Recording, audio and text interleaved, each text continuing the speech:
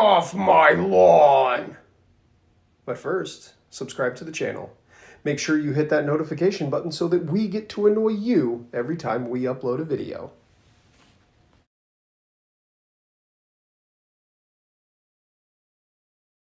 Dad's podcast is now available wherever you listen to podcasts or on YouTube at the Old Cranky Man Collectibles YouTube channel. Magic Dads is brought to you by Old Cranky Man Collectibles and all of our generous patrons over at patreon.com/MTG Dads Podcast. Go check it out for exclusive content and so much more.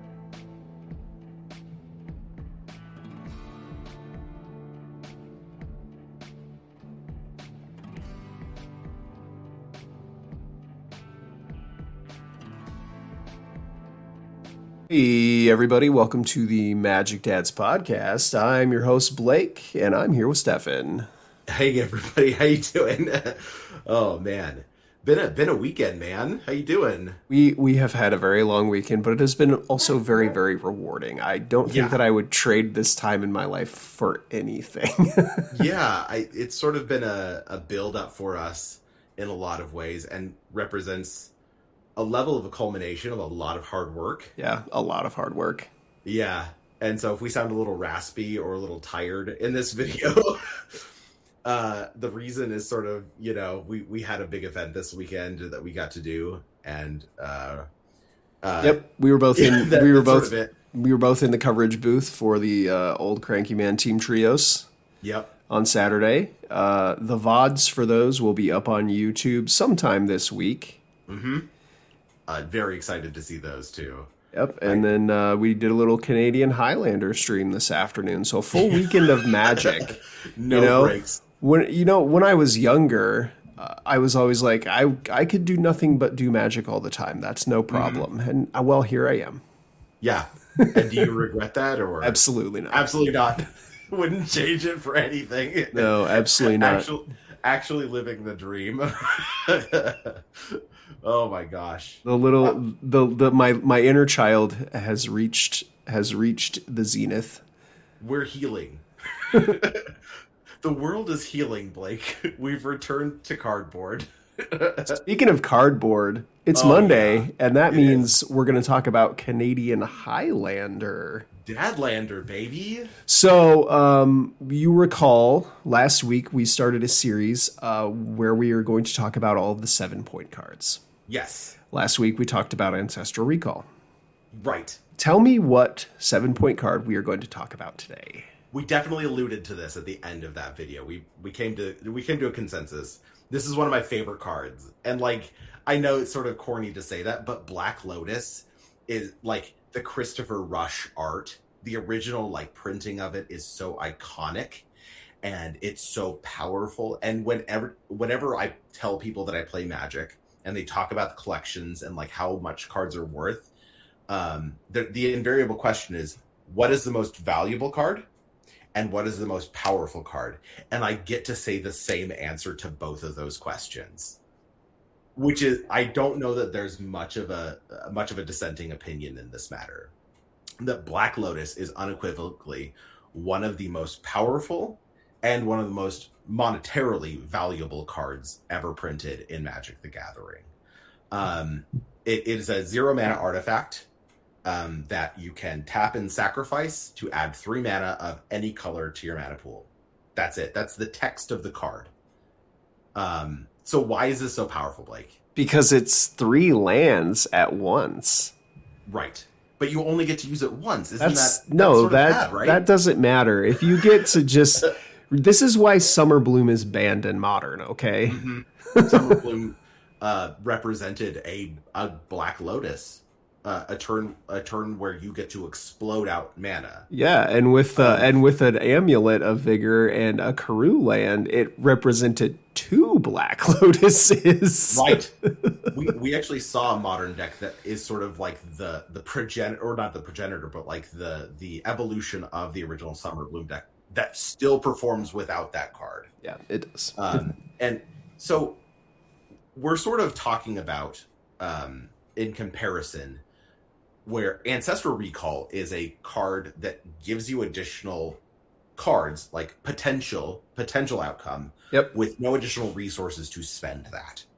Black Lotus is sort of the inverse of that, where it is so much from a raw resource perspective without anything to spend it on. There's plenty that I could spend it on. Exactly. You don't need a lot to spend it on. It is like the quintessential critical mass thing, right? You hear us talk about critical mass sometimes. Mm-hmm. Decks that want to achieve an explosiveness, critical mass. Mm-hmm. So Black Lotus is the tantamount card that allows you to do that. It is Agreed. 0 mana. It costs you exactly 1 card, and you go from having 1 mana to having 4 mana on the same turn. Right. And we've talked about how we believe sort of that Moxen, the triple Mox spread, is kind of the current best, like, without comparison, best point spread in the format right now. In a 3-color deck specifically, in a 3-color deck, I think triple Mox is where you want to be. In Black Lotus represents a much more explosive burst of mana than even that. Yep. Which is fantastic. Yep. So what decks are playing Black Lotus right now? It's actually super limited, and that's sort of what's unfortunate to me is the decks that play Black Lotus right now oftentimes play them as part of an engine or as part of a loop win con. Yep. 2 of those are Eggs, which Wheeler sort of made. I think that was his baby. It is his baby. Yeah. And Eggs uses ways to loop artifacts from your graveyard back into play. Auriok Salvagers is sort of like the quintessential one. That win is called the Bomberman win because Auriok Salvagers allows you to pull out artifacts from your graveyard into play for 2 mana. Yep. And because it can produce 3. It makes infinite mana with Black Lotus. Right. And then on top of that, can spend that resource by looping other things out of the graveyard. Yep. And this is one of the best decks to play Lotus in, just because it represents it has so many ways of finding Black Lotus and so many ways of abusing it. Yep. Yeah.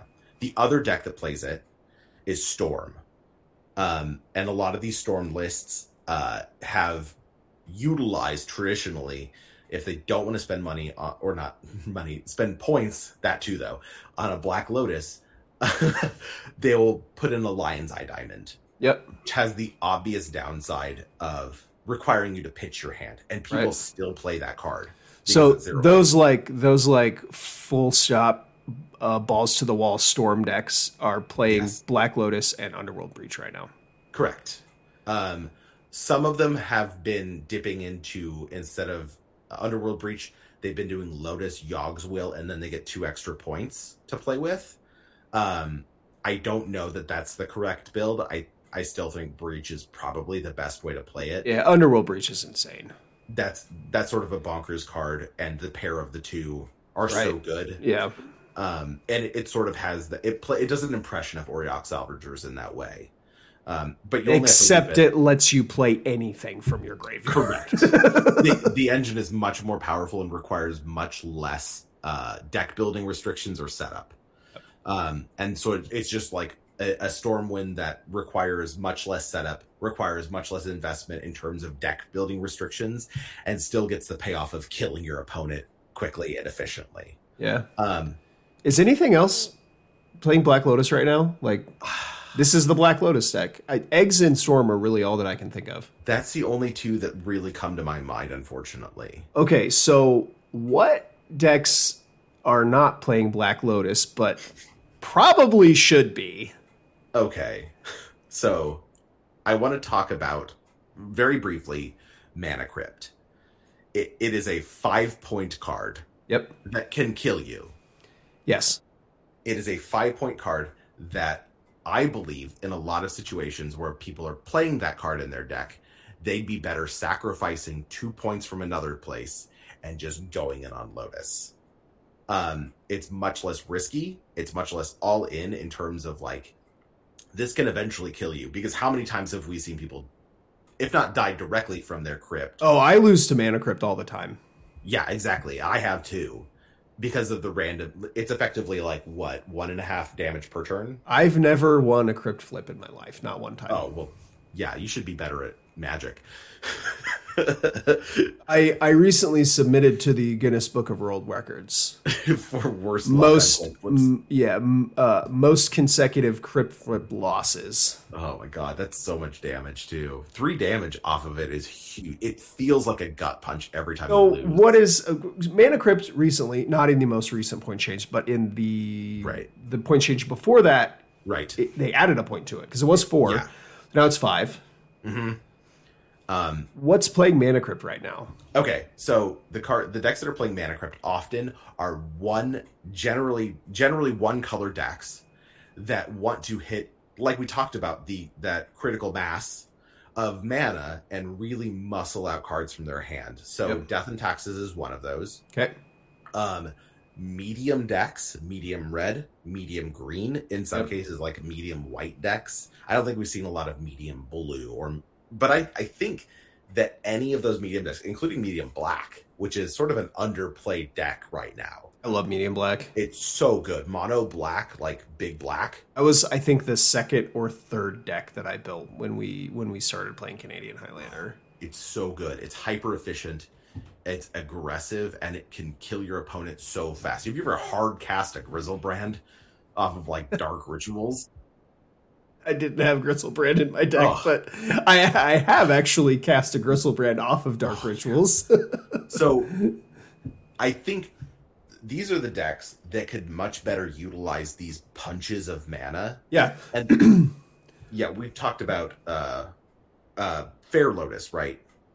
No, and that's what this kind of is, right? It's a fair Lotus. So these decks that are playing Mana Crypt right now, like Death and Taxes. Let's talk about Death and Taxes. So Death and Taxes, it has, their curve is basically like 1 to 3.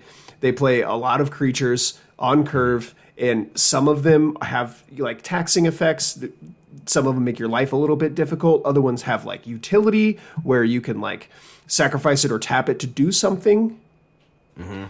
And then they play like equipment and removal, right? That's what these decks are. And then a lot of the times they use their lands to like interact with you even more. Rishadan Port, Wasteland, stuff like that. So they're using a Mana Crypt in a lot of cases to muscle out 3 drops on turn 1.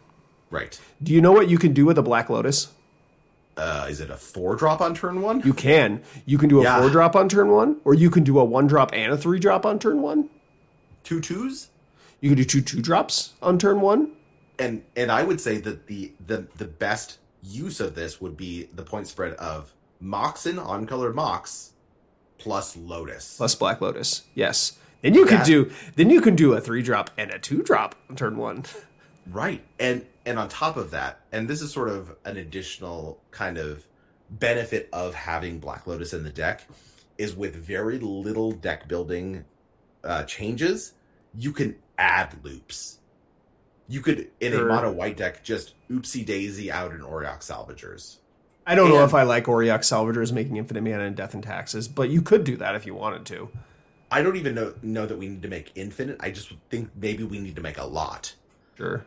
Because sometimes Death and Taxes has ways to utilize a lot of mana. Luris of the Dream Den is pretty good with a Black Lotus. Yes, exactly. I would play Luris in Death and Taxes. Yeah. So that's exactly the kind of situation I'm talking about, right? Good card gets even better with Black Lotus. Most of the point spreads for these decks right now are Mana Crypt, On Color Moxen, Umezawa's Jitte. Yeah, yes. With the exception of red deck, which is Mana Crypt, On Color Moxen, Price of Progress, +1. I think mana or the Mana Vault. Mana Vault. That makes sense. Yeah. I've seen some of them with Soul Ring spreads in there, so it's like Crypt Ring, Price of Progress. Price of Progress. Yeah. But I don't necessarily know if that's correct. Their deck tends to be pretty pit dense. Yeah, it's a little bit different than the green and the white ones, because the mono green and the mono white decks are Crypt, Jit, Mox. Correct. Yeah. And I don't necessarily believe that that's you're wrong, losing Umezawa's Jite. No, I'm here to tell you that losing Umezawa's Jite is not bad. No. Like, there's so many times where I see a deck that has a piece of equipment in its hand or on the battlefield, and the equipment is just doing absolutely nothing.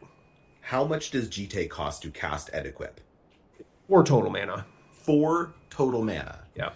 If we're talking about how much it does, I think it does a lot. It does do a lot. It is totally worth the 2 points. All that I'm saying is that, like, not only do you get to free up a spot in your deck where you can stick another threat, but you also have way more explosive mana potential. Yeah. Yeah, I agree. And just being able to high roll that even is way better than any potential loss in the removal of a Jite. Because oftentimes, especially with these medium green decks, you don't really care what they're doing with their creatures, right? Like, your removal suite is so limited that you oftentimes just outclass them on basically every level. So the third thing I wanted to talk about was decks that could play it. Maybe they don't have to, but they should consider it. And these are decks that sort of don't have a lot else going on with their points. These are things where, and this has come up a lot, where people will come to me and they'll go, hey, I have, especially decks like goblins, creature-based strategies. Oh, okay. Where they're very low to the ground, and maybe they don't necessarily need all the resources that could be supplied by a Black Lotus. Right. But the high roll potential is really what I'm getting at. So when we talk about, like, the Gruul Monsters deck, a lot of times that's playing Mox and then 4 points, like Soul Ring or whatever. Soul Ring, yeah. I feel like that deck could capitalize better on the high roll potential of a Lotus. Yeah, I agree. So goblins, for example, it is generally speaking this go wide creature deck. So they have creatures all over the curve, lots of 1s, lots of 2s, and several 4s. Yes. And the idea is to play some number of these one mana guys, and then play one of these 2, 3s, or 4s that either give your team haste or make you additional goblins. Like, they just go very wide very quickly. And I think that Siege Gate Commander. I think that Cradlehoof is another deck that does a very similar thing that could probably benefit from, like, Lotus. Here's 3 mana dorks on turn 1. Exactly. Because they don't need the continuance of that. All they need is the one big push. And then they got it from there. It's basically a jump start, right? Right. Like, you're starting up the car, and you're jumping to third gear. Yep. So Lotus, natural order. Those are your points. Bingo. Like, that sounds amazing to me. And in Goblins, Lotus, Mox Ruby. Yeah. Or Lotus, like, even if you don't want to do the Mox, you could do Lotus, Price of Progress, Jite. Like, that sounds totally fine to me too. But just being able to muscle out, because when we think goblins, we're always like, okay, it's 1 and 2 creatures. No. They have 4 drops. They have 3 drops that are incredibly powerful. The 1 and 2 drops, those are like, they'll chip in. They'll be like, here, I'll 1 you. Here's 3 damage. And then the real problems start when they start playing 4 drops. Yes. And now they have haste. Krinko suddenly makes 6 more 1/1 goblins a turn, and it gets out of control very quickly. Or the Rabble Master effects. Those are all 3 mana. Yes. Like, those are insane cards. Yes. People not in Goblins play those cards. Rabble Master on turn 1? I mean, they already have draws where they're like Lotus Petal, Ancient Tomb, Goblin Rabble Master. Yes. Or Exile Simian Spirit Guide, Ancient Tomb, Krinko. Yes. And that's totally reasonable plays. But what if more of those? Yeah. And I think a lot of those decks sort of just spread out their points because they don't know what else to do with them. They'll go like... Well, part of the way that you can beat those kinds of decks is you beat them on the board. So they can only play 1 card a turn a lot of the times. Yes. They play a mountain and then they play a goblin. And if you can kill that goblin, then they have to start over again. Yeah.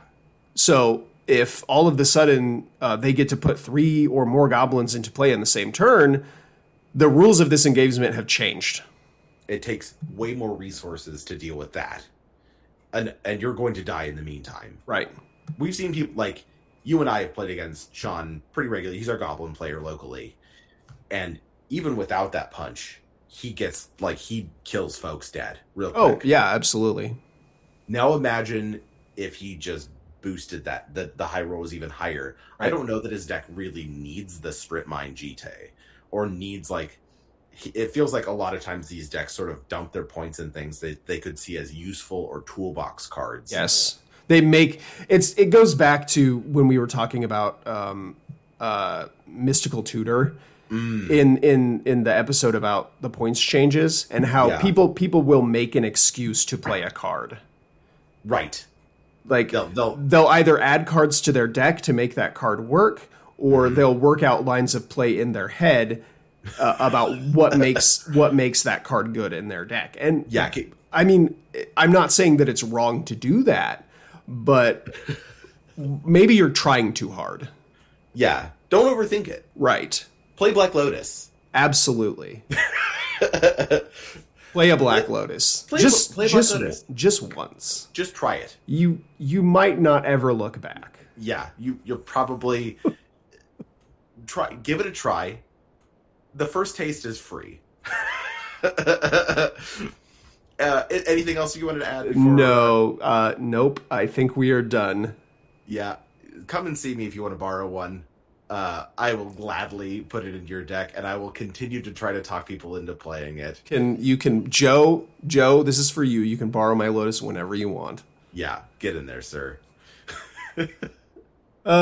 Thanks everybody for listening to the Magic Dads podcast, and we just want to remind you that we're proud of you.